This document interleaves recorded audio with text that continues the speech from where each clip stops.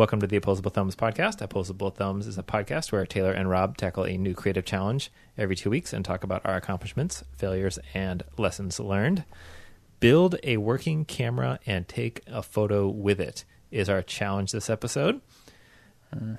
And big thanks to Arturo Romo, who was a previous guest on the podcast. And because we didn't have a guest last episode, we decided to randomly threw out to all of our previous guests if they wanted to give us another challenge, and we mixed them all up on a Google sheet and pulled one out of that hat, the Google hat, and Arturo Romo's challenge was selected, and it is build a working camera and take a photo with it.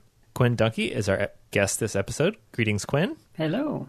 My name is Rob Ray. I use the he, his gender pronoun, and I am a designer and run the Exoskeleton Art Space here in Los Angeles. And I'm Taylor Hokanson. I'm an artist and educator, DIY evangelist, CAD/CAM enthusiast, noted tall person. I'm a he, his kind of guy.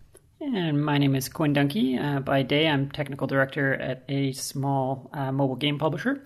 But the reason I'm here and my side hustle is something called Blondie Hacks, which is a very burgeoning media empire consisting of a lot of blog posting about DIY and makery sorts of things and some podcasting and most recently YouTube. I feel like, weirdly, it's kind of the bare minimum is to be on 5 platforms at once. Pretty much, yeah. Current creative practice. Yeah, I didn't even mention Instagram and Twitter, actually, where I'm also publishing there. Oh, those old things? Yeah. I think where I experience most of Quinn's postings and output is on Instagram. And what's funny is, Quinn, you are I use this term as a term of adoration, a multi-hyphenate individual, and that you have many interesting things going on all at the same time, it seems like. Yeah. And my interests are varied, that's for sure. And on your Instagram, I often see machining pursuits. Yeah, that's kind of my primary area of interest right now. So, I've been all over the place, from electronics to homebrew computing to pinball, and machining is kind of a recent one. And it's a bit of an all-consuming hobby. And so I've been sucked down into that rabbit hole. And, I've been blogging since about 2009, I think is when I started. And, so I've got all these activities chronicled there, but recently I've wanted to get into YouTube, and sort of at the same time I got into machining, and I've been blogging about machining, and machining is such a visual, dynamic media that it really needs video, and so it was kind of a good fit. So I've kind of been shifting over to video, and Instagram is kind of I'm using it as kind of a teaser to draw people over to the blog and to the YouTube. And then you also have been co-host of a podcast since like 2013, right? The Open Apple podcast? Yeah. So one of my many pursuits has been retro computing. So I was an Apple II person way back in the day, and I've continued to pursue that. So I do software and hardware development for old computers from the 70s and 80s. And so I've been co-hosting a podcast about that as well. So machining it's a craft that I feel like can just sort of consume your life, and also all of one's money. And I was curious, because you have such an varied and interesting background in software and in retro computing and in pinball and stuff, I was curious how have those sort of synthesized or been changed by machining? Yeah, that's a good question. I mean, I think how I landed on machining is that I'm always, it's always, everything I do is a means to an end. I always want to build things. And I always get to this point where I can't build things as nice as I want to be able to. And so then I have to go off and learn some new thing. So, I got into fabrication for a while because I wanted to build stronger things and big things. And you get to a point with wood where you just, I couldn't do the things I wanted to do anymore. So I switched to steel and I started welding, and that allowed me to do a lot of things I wanted to do. But then with welding, it's hard to do small things. It's hard to do precise things. And So I wanted to get into more clockworky, mechanism-y types of things, and pretty soon you land on machining. And I feel like for anybody who likes to build physical things, work in the shop with their hands, machining is kind of it's the end point. It's where everybody's headed, whether they know it or not. And that might be CNC or it might be manual machining, but it's sort of like the high point of making things as a human being, from rubbing sticks together to machining. It's kind of where it lands. And so I just wanted to be able to make nicer and nicer things. So that's kind of how I got here, I think. I think I'm also really attracted to machining because it gets me thinking about when you're just sort of an ape with no tools. Like, what's the first thing you have to have in order to make the thing that makes the thing that lets you get the flat surface? You know what I mean? Yeah. And it just totally blows my mind that we could get, it's not like we had these things forever. Yeah. They had to be built on top of one another until we have these ridiculous tools that can go down to, however many decimal points past the millimeter. Yeah. Do you have any thoughts about that in terms of when you were sort of building up your skills, the order in which things had to come in order to arrive finally at some otherwise simple seeming idea, like making flat stuff, as you point out in your blog? Yeah, it's something I think about a lot. Also, is how did we get here in the history of technology? And in fact, I actually wrote a few columns about that for Hackaday.com. I've been an occasional cool. writer over there, and I wrote a series of articles about the history of machining, because a lot of the tools that we use now, like the current kind of standard metal lathe, what they call a screw cutting lathe, it goes back to the late 1800s, and they were building precise machining tools with horse and buggy level technology. So the question is, well, how do you do that? How do you go up in precision?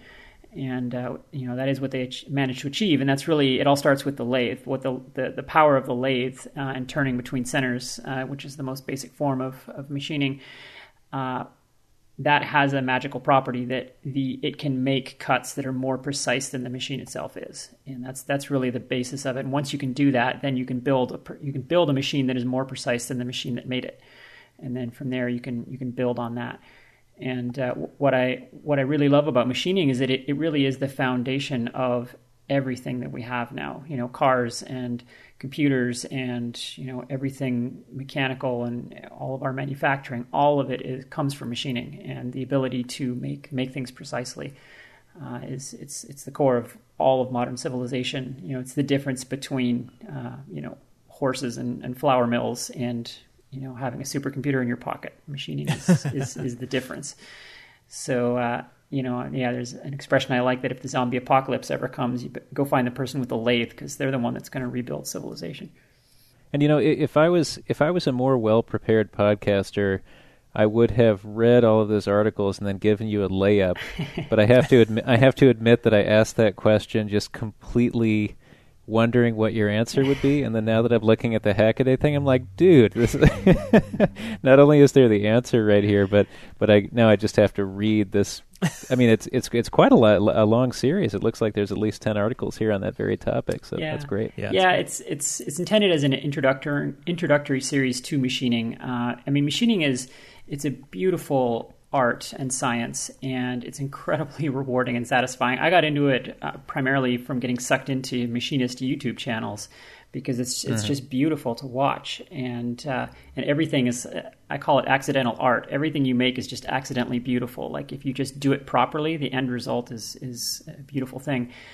And but the problem with it as a DIYer is that it's very difficult to get started. There are very few resources for that. So unless you actually want to go to trade school and learn to do it, and to be fair, it's an extremely deep topic. And someone like Adam Booth, or Mr. Pete on YouTube, who've been doing this for their entire lives, are obviously at a much higher level than what I'm doing. But I think it's something that anybody can do at a competent level, and but it's very hard to get started, because there just aren't sort of resources for rookies who just are starting from zero. Maybe they have a drill press or something, and they want to go further. So I'm trying to kind of fill that void a little bit with both the blogging and also my new YouTube channel. You recently met up with Adam Booth, is that right? I did, yeah. So kind of a convergence of hobbies. I was in Kansas City for the annual retro computing conference called Kansas Fest. And it's kind of a sleepaway camp for adults. You spend a week staying in the dorm rooms of a university, and you play with Apple IIs and Ataris and stuff all day. It's fantastic. I do it every year. And he posted on his Instagram that he was going to be in Kansas City on holiday. They were driving through, and he was going to have a meetup at a local sports bar. And so, yeah, neither of us live anywhere near Kansas City, but we both happened to be passing through. And so, I headed over there, and it was fantastic. He's such a nice guy, and had a great chat with him. It's funny because like he could talk about, paint drying and it would be interesting. Mm-hmm. Yeah. He just turns on the camera and just starts talking to you, you Yeah. know? Like Yeah. there's He's not got- any like thing going on other than that, you know? Yeah, no, he definitely has charisma, and he's one of those channels that I like because he's so good at what he does that you learn so much just watching him. Even if he's not actively explaining things, just watching how he uses the machines and stuff, I learn something every time I watch him. Yeah, that's cool. Yeah, should we jump into challenges? For sure. I think, if I'm not mistaken, you're first this time. I Rob. am first, sadly. Mm-hmm. So I have a video. It's maybe 4 minutes long or something like that.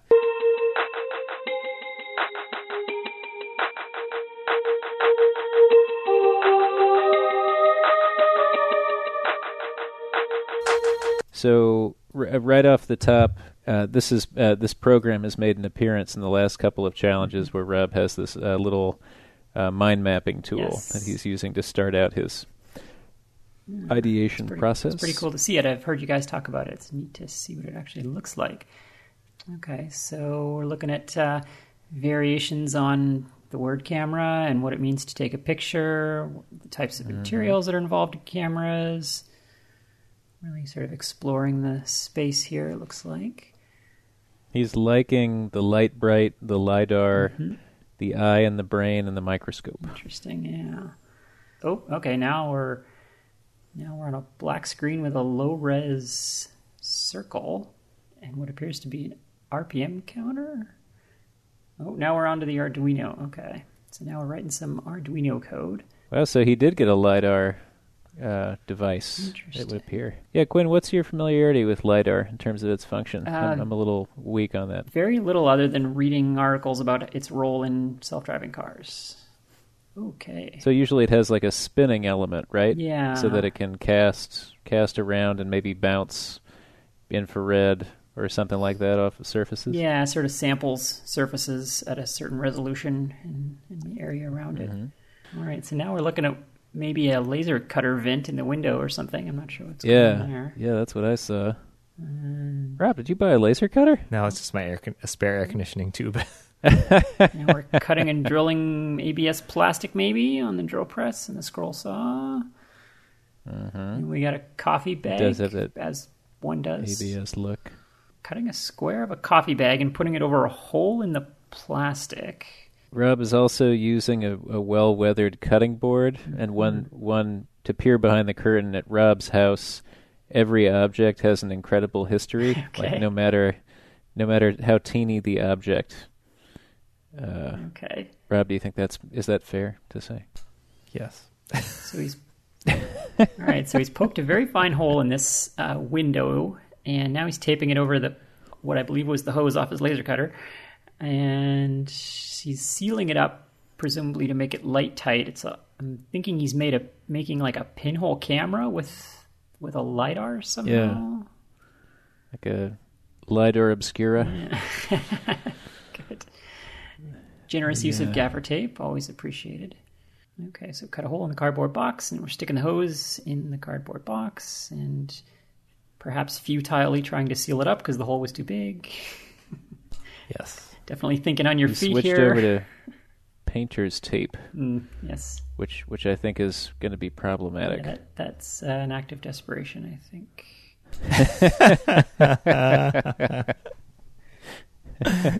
Yes. Okay, so yes, we have what appears to be a pinhole camera of sorts. Oh. Interesting. Did we get to the end of our 5 minutes? I failed. Yes. Rob documented a bomb. Yes. Interesting. So Quinn, what Do you think that the LiDAR was just completely separate from the pinhole camera, and the pinhole camera was attempt number 2, which also did not turn out? Yeah, I'm thinking that he started out wanting to do something with LiDAR, but maybe ran out of time, or because it looked like he was writing some Arduino code to control it, but was having trouble getting the motor to start and run properly or something. There was a lot of logging going on, trying to turn the motor on and off. And then, maybe it looked like a switch gears situation and frantically try to build a pinhole camera because, in theory, those are easy to make. But I've never actually tried to do it, so maybe it's harder than it sounds to make one. I don't know. Y'all are so spot on. It's painful.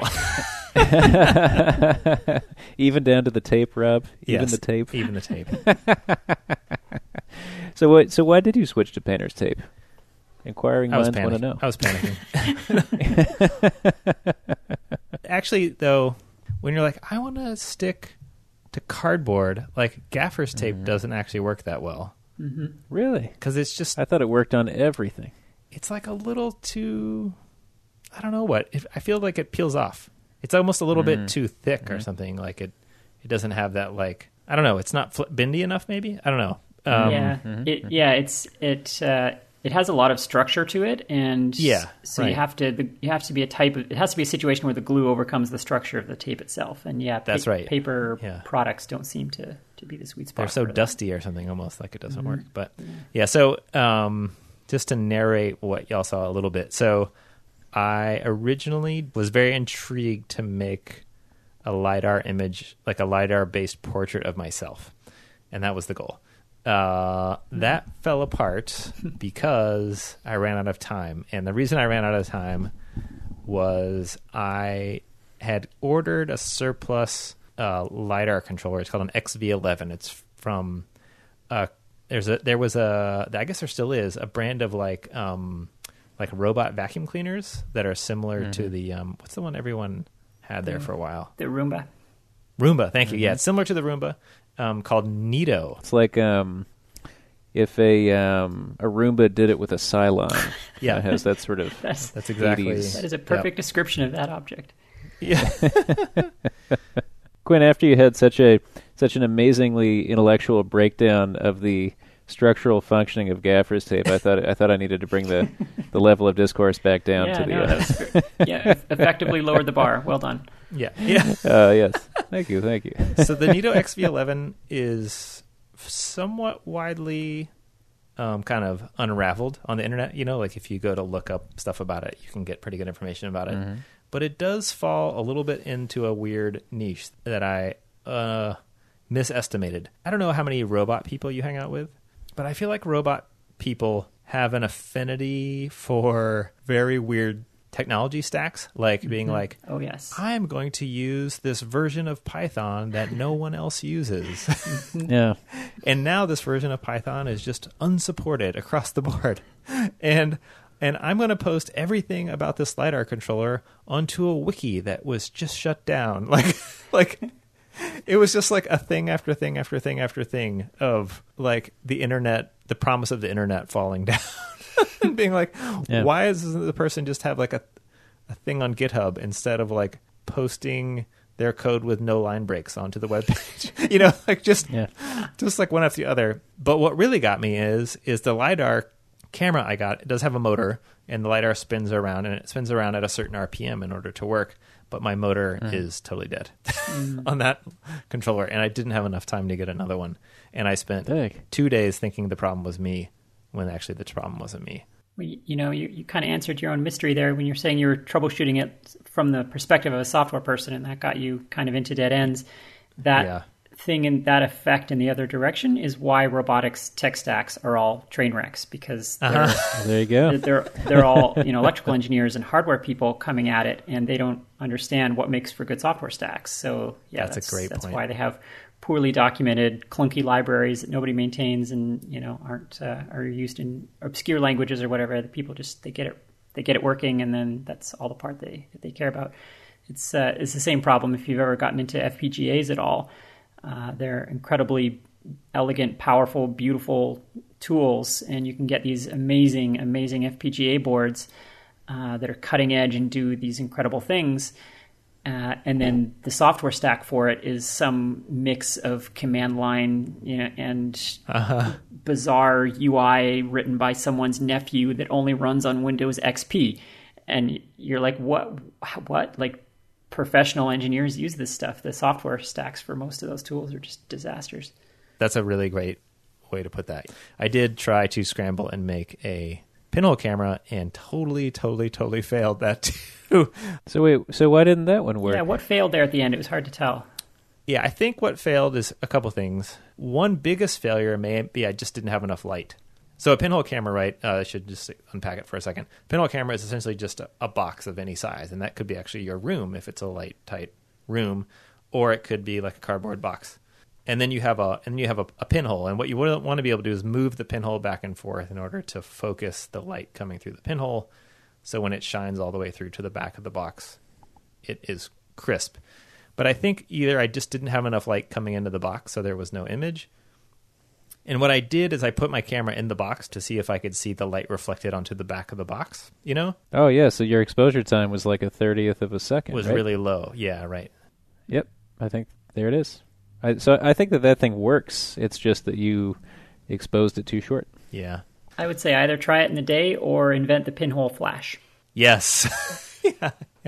yeah. So I failed. All right, Quinn, what have you got for us? All right. A zip file.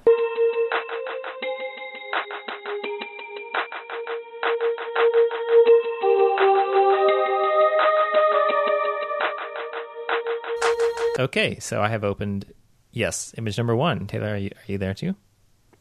Yes, and already we can see some milling in evidence. What do you see, Rob? So I see what looks to be, I'm going to say, a machined out brass. Brass? I don't know. Looks that way. Hard to know how big it is, but it feels like it would fit in the palm of your hand. I think you can tell because that is paper towel texturing in the background. Yes, so sitting or on a some paper other towel. kind of shop rag. Right. So it feels maybe 4 or 5 inches across and maybe 2 inches. I'd say even smaller. Yeah. And it looks wet. And then there is a glass tube with some evaporated, what's the right word for that inside? Yeah. Evaporate? Yeah. And then also there's a little bit of black deposit in there too, which makes me wonder if there was something burned. Yes. Or like how that was collected exactly I'll be curious to know more. Yeah, about. It has a chemical lab kit vibe going on. Yep. Yeah, and it's about like a ballpoint pen kind of length and diameter and stuff, or like a cigarette. A little bit longer than the brass object. Yes. Yeah, sitting on top. So I'm going to go to the next image, number 2. Oh. So now we're laying threads onto the end of what I'm assuming is a brass tube, but it could be a rod. We can't quite see the interior of the diameter. And it looks like it's not brand new. There looks to be some kind of a corrosion, kind of looks like battery corrosion, that's sort of green-white flake. And so I'm assuming that this was made a while ago, and perhaps it's like a fixture that hooks into some other kind of a tube or system for carrying air or water or fluid or. Oh yeah, right. Yeah, this may be like a pump fitting or something. Like, but it also could be that. Is that, Taylor, the dark? Is it cracked, that tube? Oh, that could be. Yeah. Maybe there's an actual hole in alignment with the threads. It's a little hard to tell. Should we look at the next one? Yeah, let's do it. Oh, this is good. This is good. Well, that clarifies things. Yeah, we've got a good pile of raw materials. Some brass stock, like round brass stock. Some looks like aluminum bar as well. Like all these are roughly the length of between 4 and 9 inches, something like that. And then some. The aluminum bar has that classic bandsaw cutoff look. So these are raw cut pieces and not milled pieces. Yeah, that you would like go to a metal supply and get the pieces. Yeah, and they look like cutoffs, right? And there's some copper bits. So this looks like fishing for a thing to make a thing to fix a thing. Should we go to the next one? I'm with you. Cool. Yeah. See, now this is starting to look pro. Yep. What is it when you put a thing into a lathe? You just mount it. Mount it? Yeah. I don't know what it's called, but it looks like Quinn has done some machining on a brass tube, and that machining is to take the diameter of the brass tube that maybe is sort of like drumstick style diameter and make it smaller. But only the length that's roughly equivalent to the diameter. So we're only cutting in a small amount. Yep. Image number 5, and we see that the jaws, the chucked. Is that the word I was trying to think of? Yeah, there you go. That sounds good to me. When you put something into the holder, a lathe, describing a lathe. Into the chuck. Yeah, a lathe is like a drill press turned on its side, and that's a very horrible description, but that's kind of what it is. That's pretty good, actually. And it spins the material.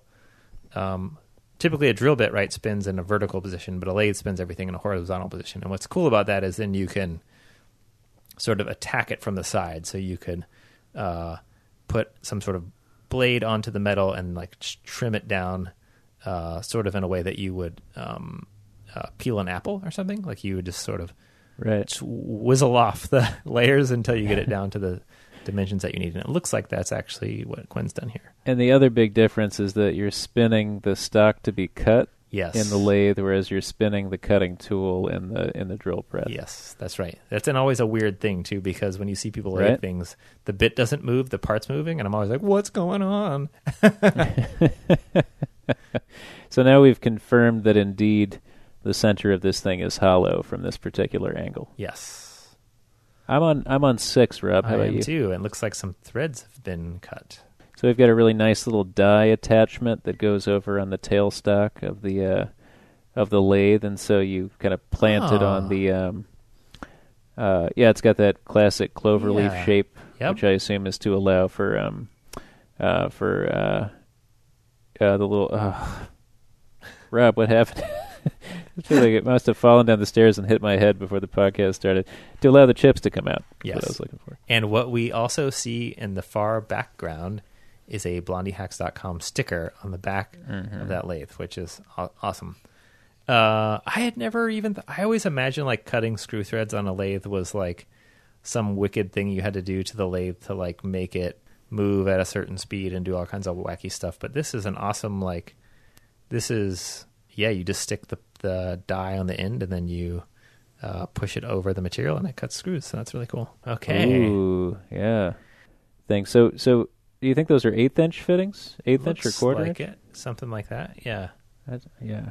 And there's a lot of them, and they look like they're all going to fit together. Right.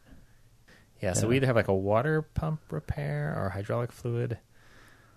So how do you think this might relate to cameras before we look at the further images? Yeah, I have no idea right now. Let's carry on. What do you say? I'm excited to hear Quinn's break. Whoa, okay. There's a little more information. Like a big gas cylinder. Is that like a steam boiler or something? There's like a big copper tube with lots of valves, and this all looks very custom machined. Oh, so maybe we're looking at some kind of steam engine. Mm-hmm, mm-hmm. So if I could take a crack at this, so Rob's describing this sort of fancily routed wooden plate that's also been stained in kind of black and red. That's the base. And then we build up into this copper arrangement that's holding aloft what looks like a copper chamber that's horizontal, that's maybe like a small fire extinguisher kind of in orientation and so forth. Right. And then leading in and out are these various fixtures. There's a lot of brass and some copper, and there also appears to be a little glass tube. So that one's interesting, which suggests maybe you need to be able to see a fluid level or a pressure level. Also to the upper right is the kind of pin that you would pull if you need to let bleed the pressure like in an emergency. Yeah, exactly. And that's the thing that made me think it was some kind of boiler or something. Yeah, and then at the lower right, there's a little sort of faucet you could turn to let things out, and so that initial copper soap dish we were talking about looks like it's a little drip tray or something. Yeah.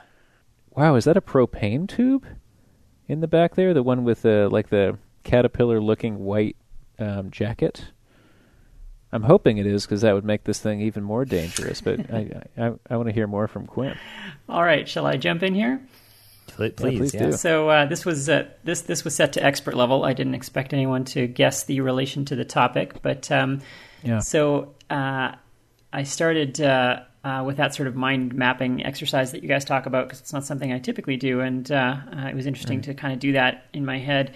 And cool. When you guys were talking about this topic on the last episode, one of you had said how when you get something so literal, you can either sort of charge towards it or charge away from it. And in that situation, I'm always going to be charging away from it. There's something deep inside me that says you can't tell me what to do. So I started this mind mapping, and I kind of wanted to get it as far away from the literal as I could while still keeping with the topic. And, I thought about, well, what does a camera do? A camera freezes a moment of our lives, right? And what is life really? Life is water.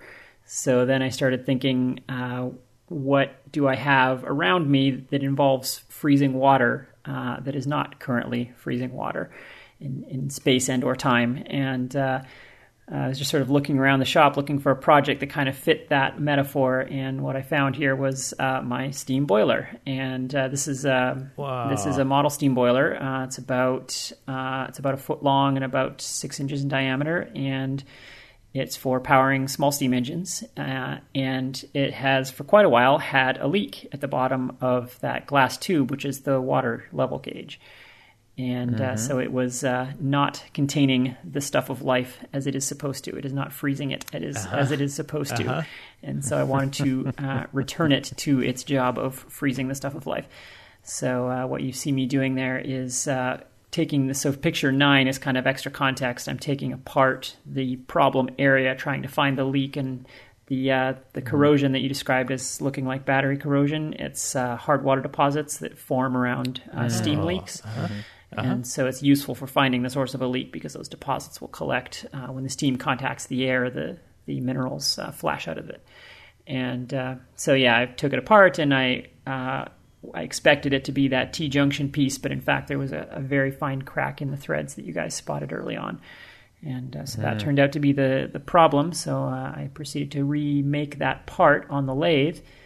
And the part that you're seeing in photo number 4, that's actually all one piece of material. It starts as hex bar stock, and you machine it down into various diameters of round section, so that you form a round pipe that has a hexagonal section on it for turning with a wrench. But it's all one piece.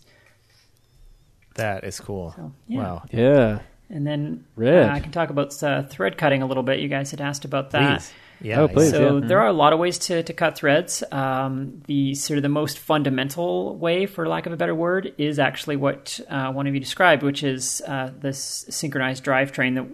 What makes a lathe, what they call a screw cutting lathe, as all modern lathes are, is that the carriage rides on a lead screw, it's called, which is synchronized to the spindle. So as the spindle makes a certain number of rotations, the carriage will move forward, and they're timed in a precise way, and you can change that timing for different pitches of thread.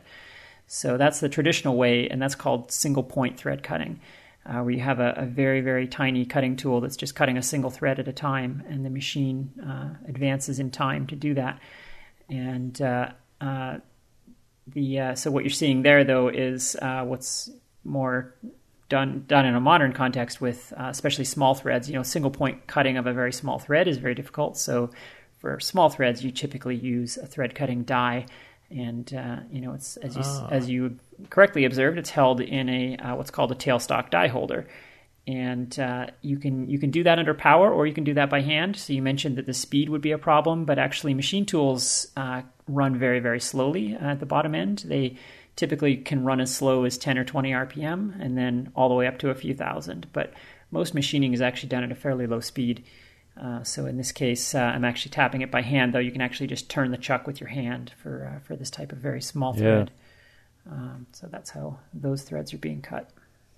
That's cool. And even as you're saying this, it makes me think about, too, how the mechanical nature of single point thread cutting is kind of photographic too, right? Mm-hmm. Because you have you set up a physical system that lays down a sort of picture, in this case the threads, just by virtue of its physical orientation and mathematical relationships. Mm-hmm. Yeah, exactly. So yeah, that's great. I do have one question, which is the steam engine... So this is the boiler part, right? Yes. And that is creating the steam that then is used to turn the engine. I hope that's an accurate way to put it. Yes. And then I was curious, what do you run with the engine? Or if there's anything at this point that you do run with? So it depends on the size of the engine. Typically people who build these types of engines just build them for the sake of just for the joy of watching them run. Yeah. They're pretty amazing mechanical machines. Yeah. But you can run small generators or to make electricity, or some people build, small farm machinery or small machine shop or mills, little models of, things to run with the engine.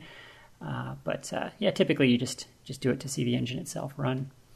Yeah, that's cool. Yeah. I didn't know if I remember seeing some like water powered sawmills and stuff from back in the day, and I was really curious if this could eventually become part of the actual functioning machinery of the shop. Yeah, people do that. As early machine tools were what they call line shaft powered. So they transmitted power around the factory by means of shafts in the ceiling, literally drive shafts, and very very primitive, but very effective. And there'd be these big leather belts that came down from the ceiling and powered each of the machines. Right. And that line shaft would be driven by a water wheel or later by a steam engine. And if you want to see that in action, there's an amazing YouTube channel called Old Time Steam Powered Machine Shop. This guy, David Richards, I think is his name, and he's in New England. He recreated this thing in his house. So in his shop, he has a steam engine powered line shaft machine shop, and all of his tools, and he does repairs and things for local businesses and whatever. It's a functioning business, but he runs it all with equipment that's no older than about 1910. All with leather belt driven tools, and it's really fascinating. So if you like seeing steam engines in their native habitat, that's a great way to go. And you guys had asked about that, what looked like maybe a gas line in that last photo. Yeah. So that's actually the steam pipe, and that's what sends the steam from the boiler to the engine. And that the white, what you're seeing there is actually, it's called lagging, and it's cotton insulation. What's interesting about steam engines, so, everybody's heard of an internal combustion engine, I think, but not a lot of people think about that word internal. The reason they're called internal combustion is because it's in contrast to external combustion engines, which is what steam engines are. The combustion is happening outside the engine in the boiler. So the boiler is generating the energy, and the hot steam is the energy. It's like sending electricity over to the motor. In this case, the energy is transmitted in the form of steam. And so the cotton lagging, is to try and insulate the pipe. You want to hold that heat in as much as you can to keep the hot steam from condensing back into water before it gets to the engine. The hotter the steam is, the more efficient the engine is. So steam engines are funny in that everything is opposite of modern cars. In a gas engine, you're trying to get rid of the heat. We have cooling systems and fans, and you're always trying to get rid of the heat. Steam engines are all insulated. All the pipes, everything's all insulated because you're trying to keep that heat in. So I always found that contrast interesting. That's cool. Yeah. Wow. And really pretty efficient. Like when you think they ran locomotives on steam, Yeah, steam is actually extremely efficient. Large modern machinery is still steam powered. We just don't make the steam by burning coal anymore. If you've ever taken a tour of a modern aircraft carrier, for example, they talk about them being nuclear. They're actually steam. The nuclear reactors are used to boil water, which turns steam turbines. Right. So when you need really big horsepower, steam is still the best way to do it.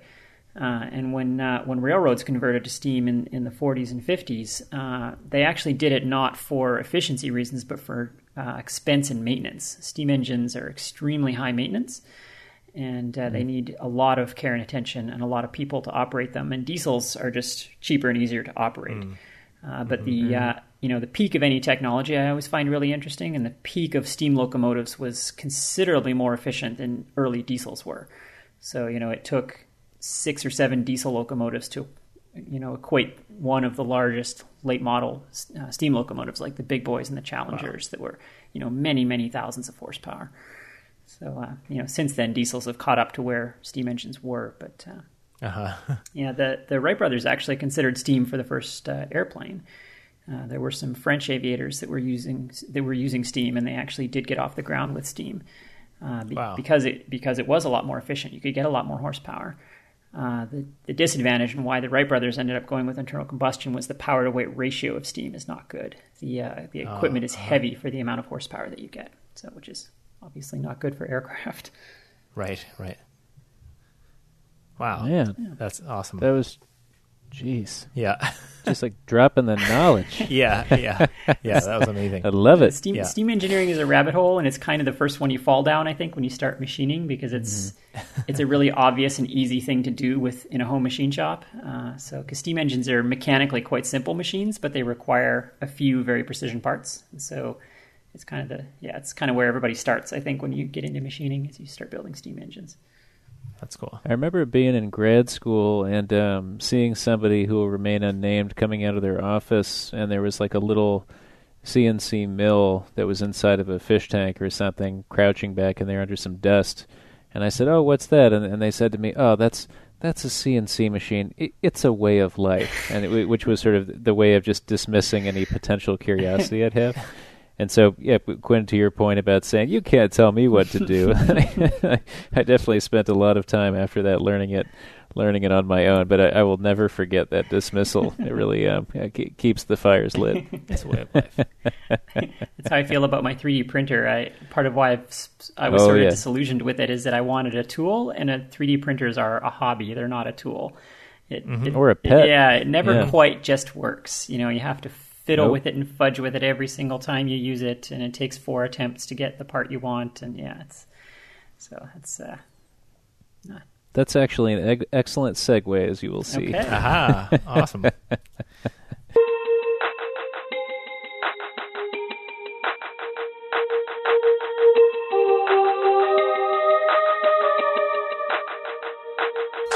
Okay, so it looks like we are CNCing some plywood, and we have a nice rounded rectangle outline with kind of a bump on one end. And I see the characteristic tabs being left. I recently learned about this. I don't have CNC machines, but that when you're CNCing out plywood, you got to leave little tabs, otherwise the piece flies off right at the end and makes a mess and gets damaged. Quinn, I don't know what dimensions that might be, but do you think it's like 10 inches by 8 inches or 11 by 7? Scale is hard to judge in these photos, which is, I guess, part of the fun. Part of the fun, yeah. I have a suspicion that the cutout in the middle of that would fit a phone. Oh, it could be. Yeah, I think the slot is probably like 1/8 of an inch wide, I'm guessing. Something, just sort of guessing what the size of the bit that was used might be. Yeah, and then there's another hole right where the lens of the phone could go. It does look like a phone case, yeah. Sort of. I don't know if that's where we're headed, but that certainly, it does sort of articulate what the shape is. So it's about phone-shaped, plus like there's another cutout where the lens is on the phone, and then there's a much bigger cutout around the outside edge. Okay. Number two. Oh, we have a toilet valve. Did not expect that. Yeah, there's a urinal, and it looks like a very well, I guess urinals, not many people have a urinal in their home, but which is maybe weird. But we're in a bathroom. It's a close-up, on the top of a urinal. And at the top of the urinal is like the flushing handle, and on top of that handle, there's always a very large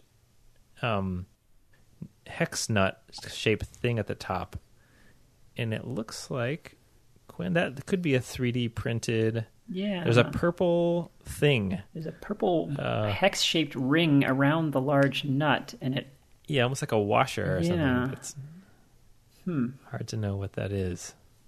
It almost looks like it was leaking, and someone tried to fix it with a gasket of some sort. sort of. Yeah, it's very interesting that we went from a CNC machine to a urinal. So, But that purple ring looks suspiciously 3D printed to me. it does. Yep. Okay. Image number 3. Oh, we have what appears to be a MAME cabinet now. Yeah, big one. Big one, yeah. Two-player. Someone's not messing around. They want to play all the fighting games, clearly.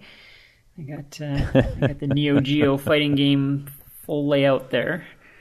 Yeah, this MAME cabinet's... So MAME is I don't know what MAME stands for. Multi-arcade machine emulator. Yeah, okay, thanks. Yeah. And that is a way for people to... Come on, ask a hard one, Rob. Yeah. To play classic arcade games on a modern-day computer instead of having to go to an arcade and put a quarter in it. Yes. You can play them all at your home. But the downside of that is you don't have the hardware, like the joysticks and the buttons that you had on old arcade cabinets. So people build what's called what I think of as a MAME cabinet, which is a hardware interface with all the right fun buttons that you can mash on and joysticks and stuff. And typically there's a lot of them because then you could play any game because you're like, I have a joystick that I need for this game and I have a button set that I need for this other game. So it sort of gives you maximum flexibility of user input. Yeah, it looks like a work in progress. It's unfinished plywood and Yes. only one joystick so far. But And some nice oozing wood glue yes. in places, which is always good. Okay. Okay. Number 4. We have a screenshot of the time and date. I'm guessing this is a panic about the schedule, maybe? Thursday, October 4th, which would be today? That is is that today? That is today. It is. Yeah. 3:50 p.m. Okay, so someone's Which is- realized there's 3 hours to finish whatever. Yep. Yeah. And on that screenshot, Metallica's Master of Puppets is playing. Yeah, excellent choice. So a screenshot on a contemporary iOS, you can annotate the screenshot that you take using your finger. And on this screenshotted image, the 3:50 p.m. has been circled multiple times, and the phrase "oh shit" has been So this might be another blue tape moment here. It could be. All right, so number 5, we're back to understood ground here, I think. We've got our finished CNC plywood piece cut out, which we think might hold a phone. And now we've got the other tool of the desperate, the hot glue gun, deployed. Yep. And what looks like another 3D printed part. It's red and hexagonal. Yeah, it looks like a stack almost of the things that we saw before. Mm-hmm. Yeah. Like, that we saw one of the thing, and now we're seeing, like maybe it was a test print or something. Oh, yeah, that test was print. Like just this a is little... going to install on the hex-shaped thing. Like someone's making a camera mount for the top of a urinal, which is a curious thing to do. Yeah, yes. Taylor is smart enough to do a test print where I am not. So... I learned after many tears, Rob. Okay, image number 6. Oh, okay. So the hexagonal portion fits over where the camera lens appears to go. And we are in the bathroom now also, which is interesting. Yeah, so the plywood cutout has this hex ring sort of shape that we have is now like a hexagonal tube, like a hollow tube. It almost looks like it's arranged to hold the camera at a specific height above the toilet valve. Like it's trying to take a picture of the top of the toilet valve. Right. I kind of expect the police to kick you in the door in this photo. Yeah. Something untoward is happening here. We're in the bathroom with a strange camera. I swear, officer, I swear. I have a podcast. It's for my podcast. Yeah. It's for my podcast, yes. That defense goes over great with juries.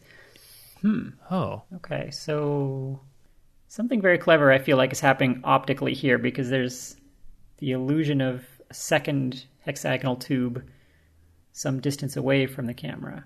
But I feel like that's a clever illusion with a mirror or something. Yeah, so the photo is framed in this kind of extreme way by this hexagonal shape. So we just see Taylor in the middle, Yeah, it's like someone taking a photo through a hexagonal tube of a person doing the same thing back to us.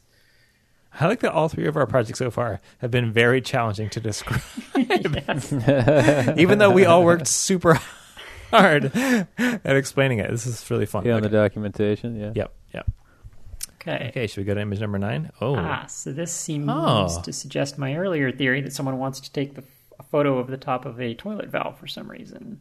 It's a very psychedelic image because the phone flash is reflected in the chrome of the top of the urinal hex nut, plus it's reflected by all of the 3D printing filament plastic around all the edges. It's really cool. That's a great effect, but the light still catches the embossed lettering on the top of the valve, so you still get that. The lettering is very vivid, but the light is sort of crisp, blowing out the rest of the photo. It's very interesting.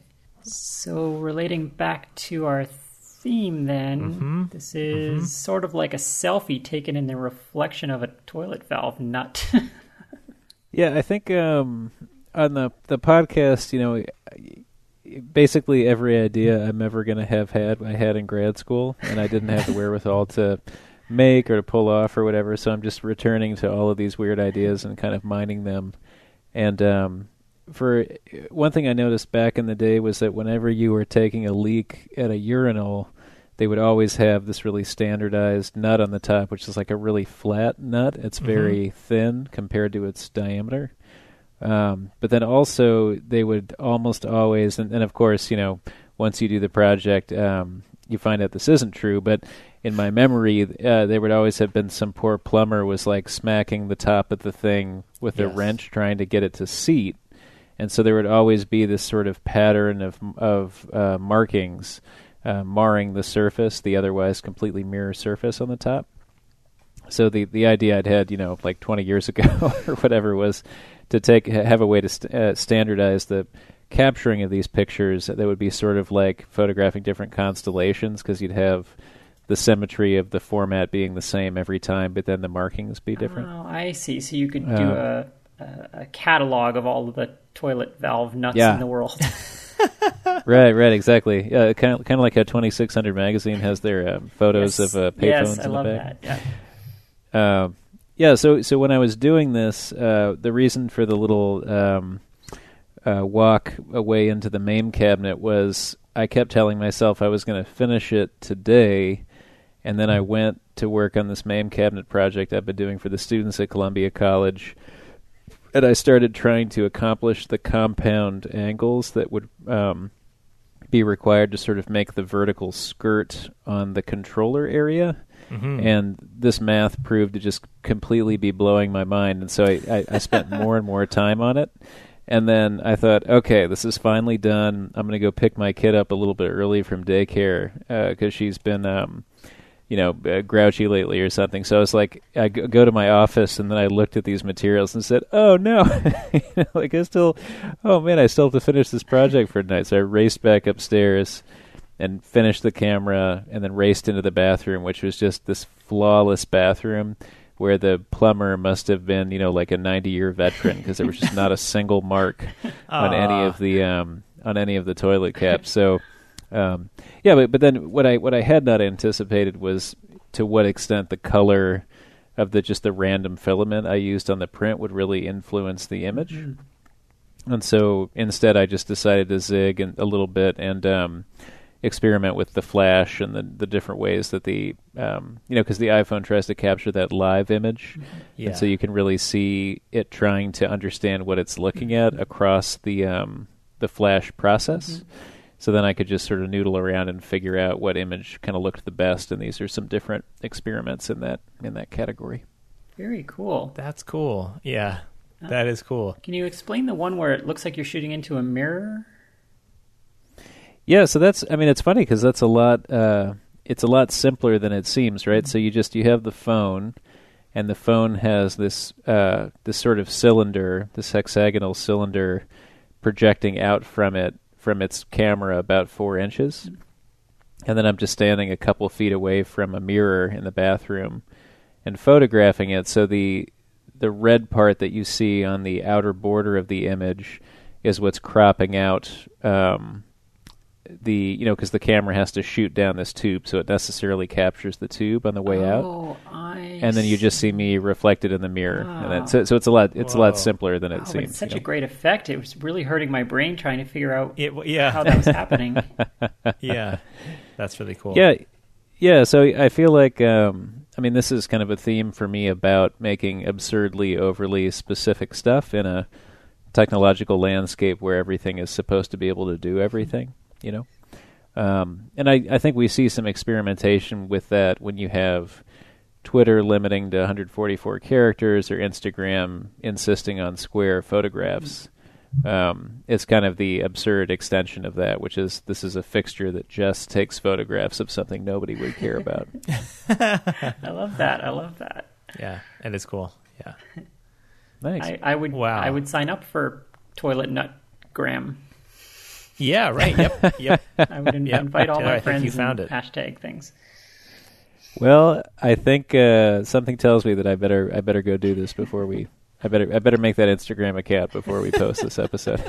Well, computational photography is all the rage now. You could come up with an app that converts all of your photos into moires of toilet nuts. Like, it's so passé now. Everyone's using toilet nut filter. Exactly.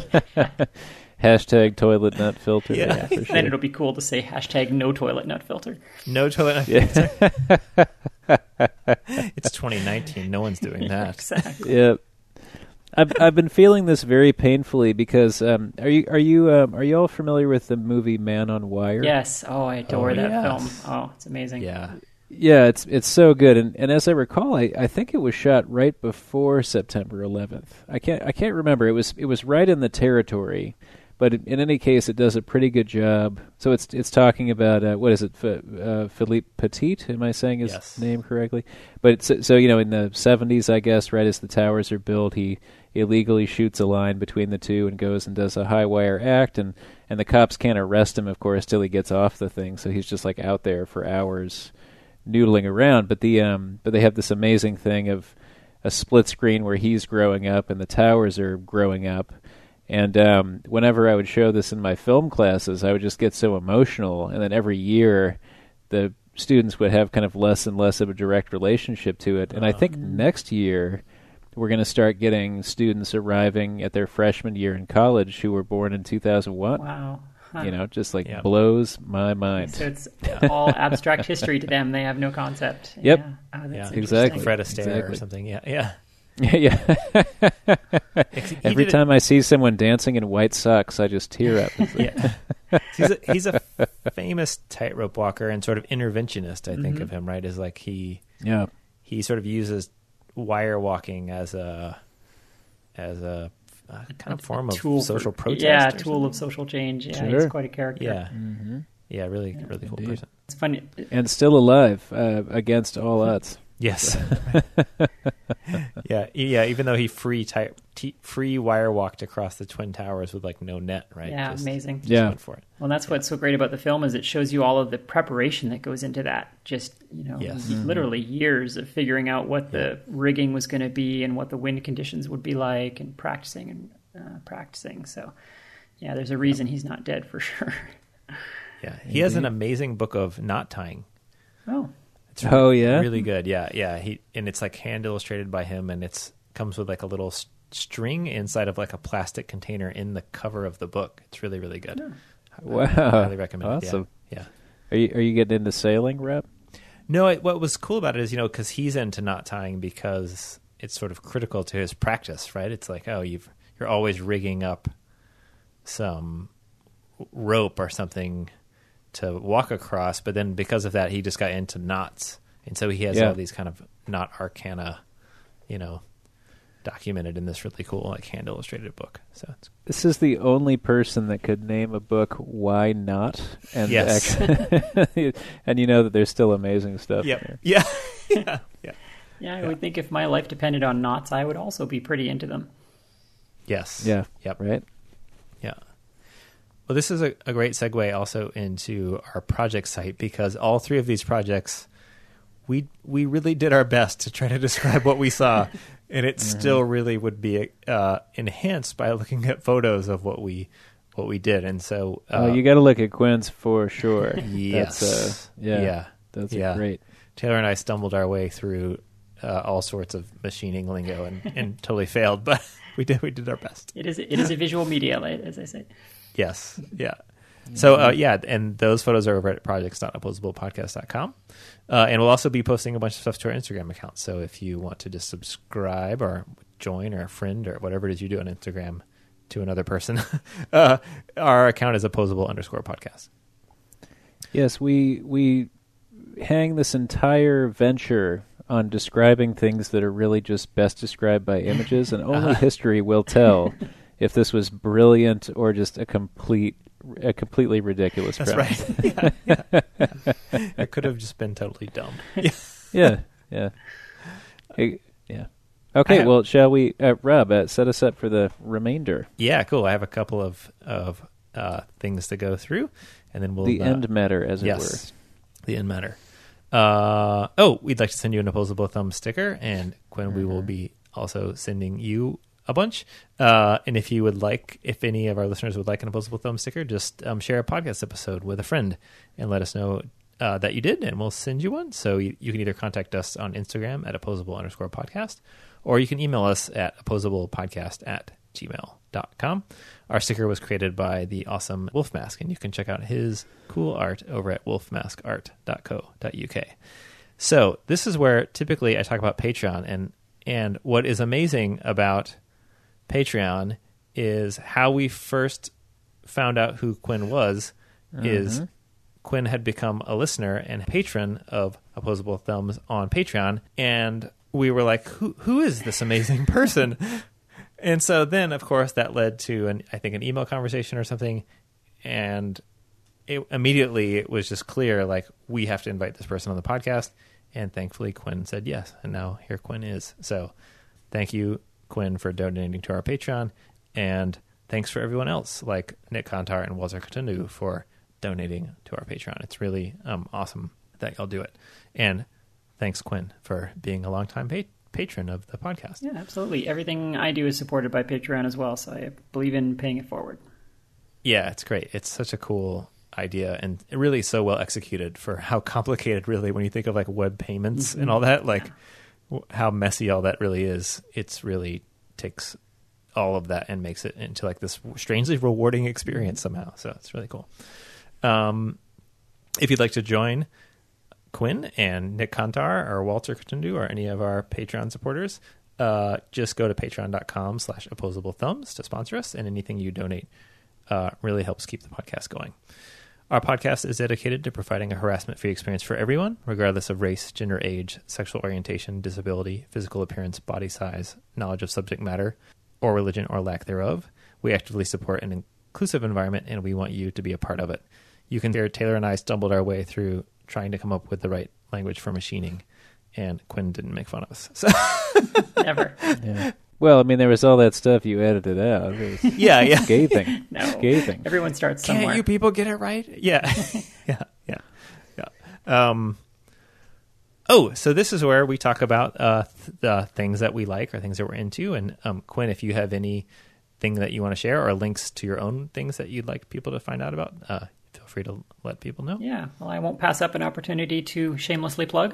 You can please do find my blog, which is how I got started on all this, over at blondiehacks.com. So there's no E there. That's BLONDIHACKS. And you can also find me. I'm also Blondie Hacks on YouTube and Blondie Hacks on Instagram. I'm Quinn Dunkey on Twitter. So yeah, basically I'm everywhere as Blondie Hacks for the most part. So yeah, most of my content is on my blog and increasingly now on my YouTube. Also, you can search for Blondie Hacks on Patreon. You'll find me there as well. Awesome. And I am subscribed to a number of those social media properties, and they are all are super rewarding. So thanks for posting that stuff. Yeah, it's super. It's like that inspiration from seeing someone else doing something is so great, and you're really great at it. So it's really thank you. Thanks for doing that. Yeah. I have two things. One of them is a book I stumbled upon while looking into this challenge, and it's David Hockney's Secret Knowledge, Rediscovering the Lost Techniques of the Old Masters. Is this in reference to the Hockney-Falco thesis? Yes, it is in reference to the Hockney-Falco thesis. That is the bomb. Everyone must read this, but go on. Yeah, so it's an amazing book. I just started diving into it, and I'm transfixed. And it's really, I mean, Taylor, you might be able to describe it better than I can, or Quinn, also feel free to jump in. It's David Hockney's attempt to just interrogate how the old master painters pursued their craft, you know? And it is a little bit of like an expose of being like, if you look at this painting, it's clear that it was probably guided by not just someone's freehand drawing, you know, or something like that. But then I did discover too, there's a lot of people who sort of debunk some of his work too. So it's interesting that it's created this kind of really interesting discussion really about how this work, these old master paintings were done. And whether you believe David Hockney or you believe someone else, it's really just fun to think about how they did it, you know? And this book really unpacks just lots of really cool, like classic paintings that you've seen, and you wondered like how they do that, and he took that question and just went with it, and it's been really rewarding to read about. Is that the theory where I heard tangentially about something where someone analyzed the perspective mistakes that are in like Renaissance paintings and theorized that there's a device like a transcribing or a camera obscura type device which projects an image onto a table, which makes those same perspective errors, and so could have been used to paint over top of. Yeah. Interesting. Yeah, the reason it also goes by the Hockney-Falco thesis is that you've got Charles M. Falco, who's a physicist, and so they're actually trying to make a case for there's a specific kind of lens grinding technology that's available in a certain era, and these lenses would necessarily make certain kinds of slight, you know, transpositions or errors or whatever, and then if you can pick a regular object like a carpet pattern, you can show how the carpet pattern distorts away from that orthogonal geometry. It's great stuff, and I think the cool thing about it is Hockney, as a famous painter, is trying to say, you know, on the one hand, everybody uses aid devices, but on the other hand, you know, if you take a tracing of the Sistine Chapel, I mean, we're not all going to get to the same result if we try to paint that. So it's simultaneously magicifies and also celebrates the you know, the talents of the people working in these areas. It's both more and less impressive. Yes, exactly. Yep. Yeah, that's quite a magic trick. Yeah, for sure. Well, that makes me think of something else I'll throw out there, since we talked about the history of technology and how we got to machine tools.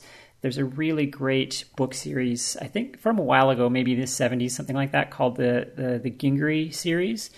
And what he does is he walks you through building a machine shop from scratch. So literally from digging ore out of the ground to building working machine tools. And he builds a lathe and a shaper and a mill and a forge and all of these things. So basically, if you had to rebuild the technology side of civilization from scratch, these books would basically walk you through it.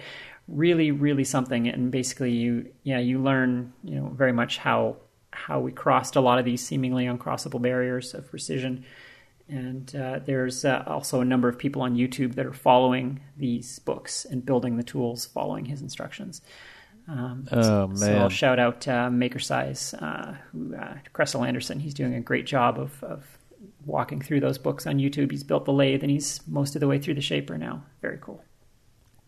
Oh, wow. So he's taking the books as almost a reference in order to build those projects that are in the books. So the books are literally how-tos. Yeah. So okay. And so he's actually following it and just sort of seeing how the experience is. That's cool. The second thing I have is goofy but also fun, and it's a thing I learned at work. That so on Star Trek, Spock does the Vulcan salute, which is the first and second finger joined, and then the third and fourth finger joined with the V in the middle, and with the thumb is out, and he says "Live long and prosper."